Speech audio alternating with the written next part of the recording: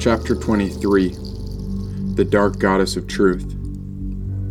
I was somewhere in here, but I wasn't here with her anymore. And how could anyone tell how long it's been, or how it all happened? Because one minute she wrapped me in a swaddling blanket, but when I awoke, it was pitch black again. This whole place was like a dream, and had my heart really ever opened? Because I checked my chest, but it was closed off again. Life was so cold in this darkness without her loving light. Trapped and alone, my spirit writhed for her, but this longing was only getting worse. The sun never came up, as if it was always night no matter what time I cried out for my mother. Grasping at everything within reach, I was buried alive in ash and bones, but she was nowhere to be found. Each moment the panic grew worse while I fought against the pressure pinning me down on all sides. Her love and grace was gone while I lay buried in the abandoned pit. Had she left me for dead? Had I been damned to hell? And how had I gotten so close to perfection and tossed away like garbage? Everything changes. Nothing rests. Everything moves. And everything vibrates. That is the principle of vibration. Her voice whispered. What? What's happening? Do you want the truth? She asked. I want to get free from this place. The truth is your freedom. She and he who understand the principle of vibration have grasped the scepter of all power. She whispered. The ground began to rattle like an earthquake, prying open the land. This pit was becoming unstable, as if my own soul could crack open at any moment. And now the terrible force began to tremble through my spirit as it tossed me into violent convulsions. Why is this happening?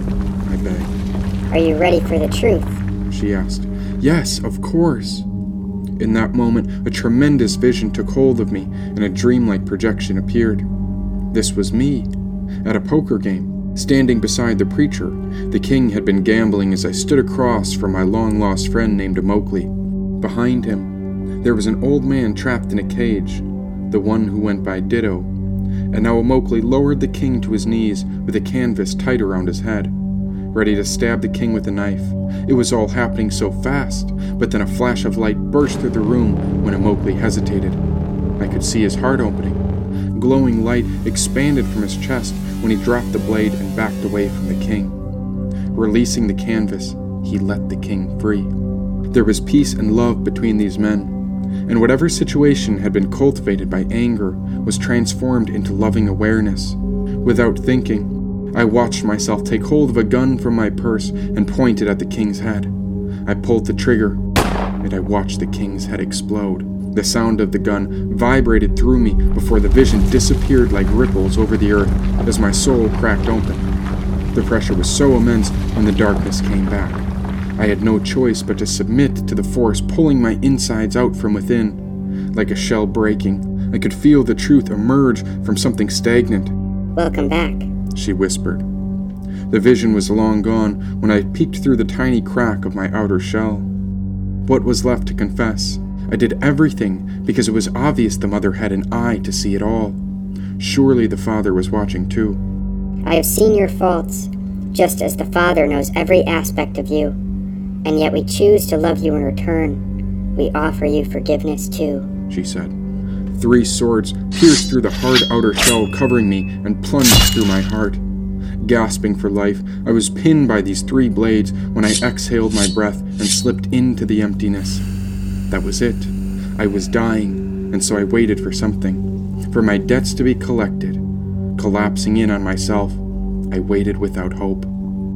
We have all missed the mark. We have all made mistakes, and yet the Father and I welcome all souls home, especially after the heart breaks. Her voice faded like smoke disappearing into air. Would this be my last thought? Would I ever feel anything again? Everything changes. That is the principle of vibration. And in every age, I come back to reestablish righteousness and deliver the holy truth. Today, I come to heal the pain of all wounds that have burdened our youth, she whispered. Then I am gone. Am I something or am I nothing? You tell me, she asked. I don't know. Look again. It is whatever you believe it to be, she said. I waited as the vibration of her voice reverberated through me from the furthest depths of space. And now this vision began to grow and change. Examine this emptiness. What is within it? She whispered. Pushing open the layers, the cracked shell around me began to fall apart.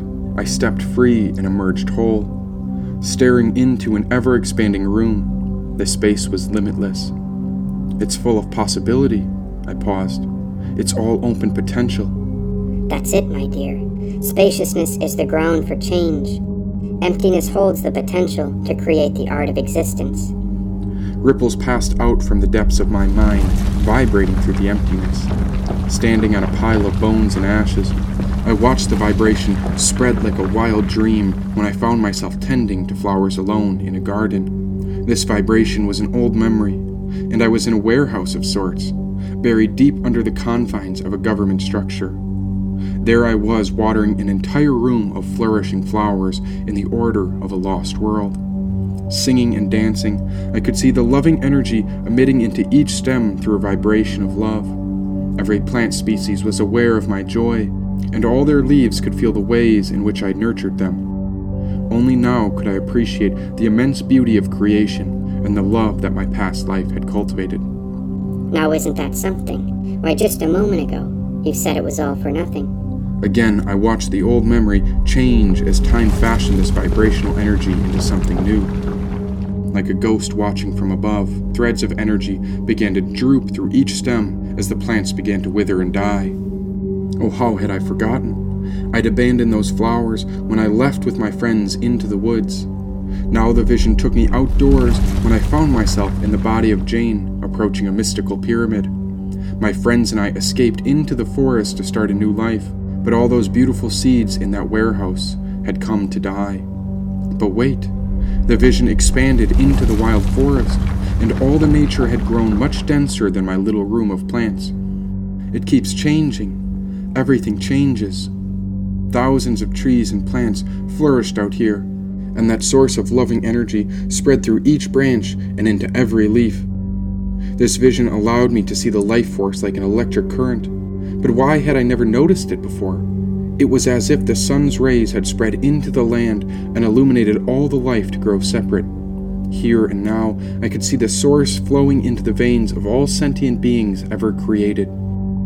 Standing beside my new friends, I entered into the pyramid's gate, and in this memory, I recognized a moment when each of us were separated onto our own path. They were all making a way of their own, experiencing this life force however they were called, but only Amokli's light managed to stay close to me. But soon he was chosen for his own unique path, and so I watched his threads of life slip away from me. Don't you see? You're not it, but rather it is within you. All humans, plants, animals, and even Earth itself holds a source of life within all bodies everywhere. And this life force is like an invisible glow that illuminates the soul. It was all one, a grand puzzle, and the spirit is how everything was connected together. And now you see how it's all perfect, she whispered. Pure love stemmed through all of us, and somehow we'd been separated into all sorts of magnificent bodies and beings. Some were short, others tall. Some creatures were winged, while others crawled. But this radiant soul ran through everything like a whisper in the wind. This tiny ray of light was invisible to the human eye, and yet this magic was all created from the same source. It's you, I cried aloud. It's your magic. You're her. You're the reason for our life.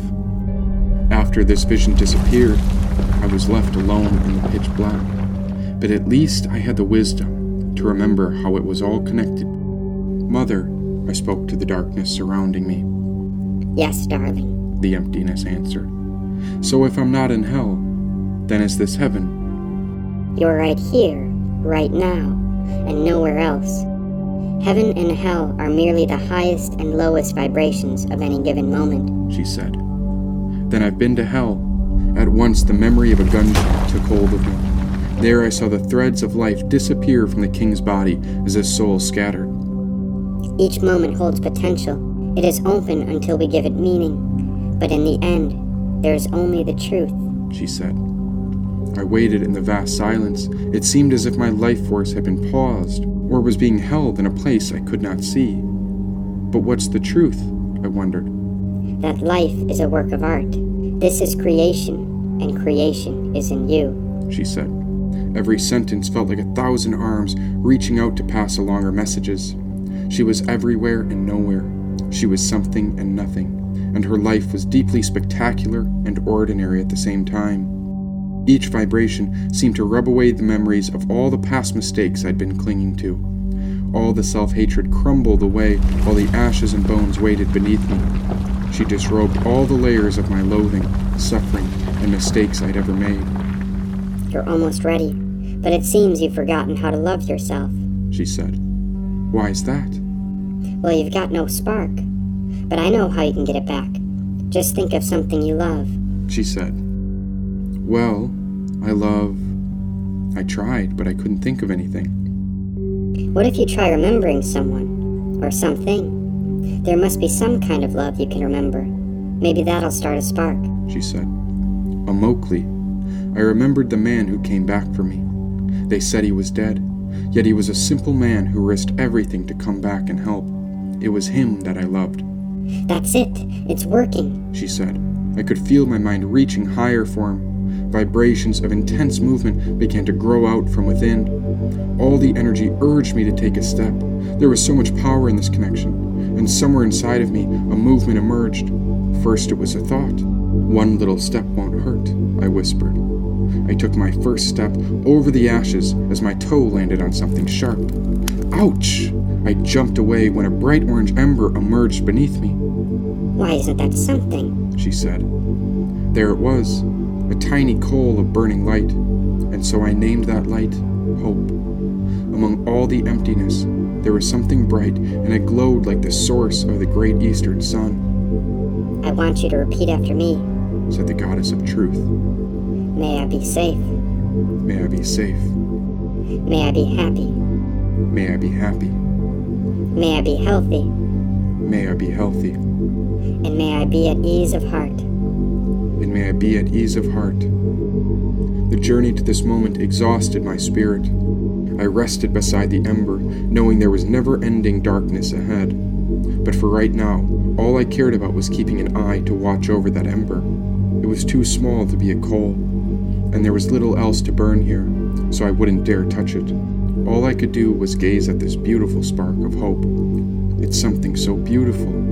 Rest, my darling. Soon you will remember how everything changes, said the goddess of resounding truth. Among the darkness, I pictured the loving embrace of my mother holding me. She was somewhere near, and even though I couldn't see her, I felt her voice whispering vibrations of love to keep this tiny ember alive. Even the light was see-through and empty, but that light was the truth, and I stayed awake thinking about her loving kindness while I repeated her words to this little light of mine. May I be safe, may I be happy, may I be healthy, and may I be at ease of heart. And above all, tell the truth. Only the truth resonates forever. Everything else returns to ashes, she whispered.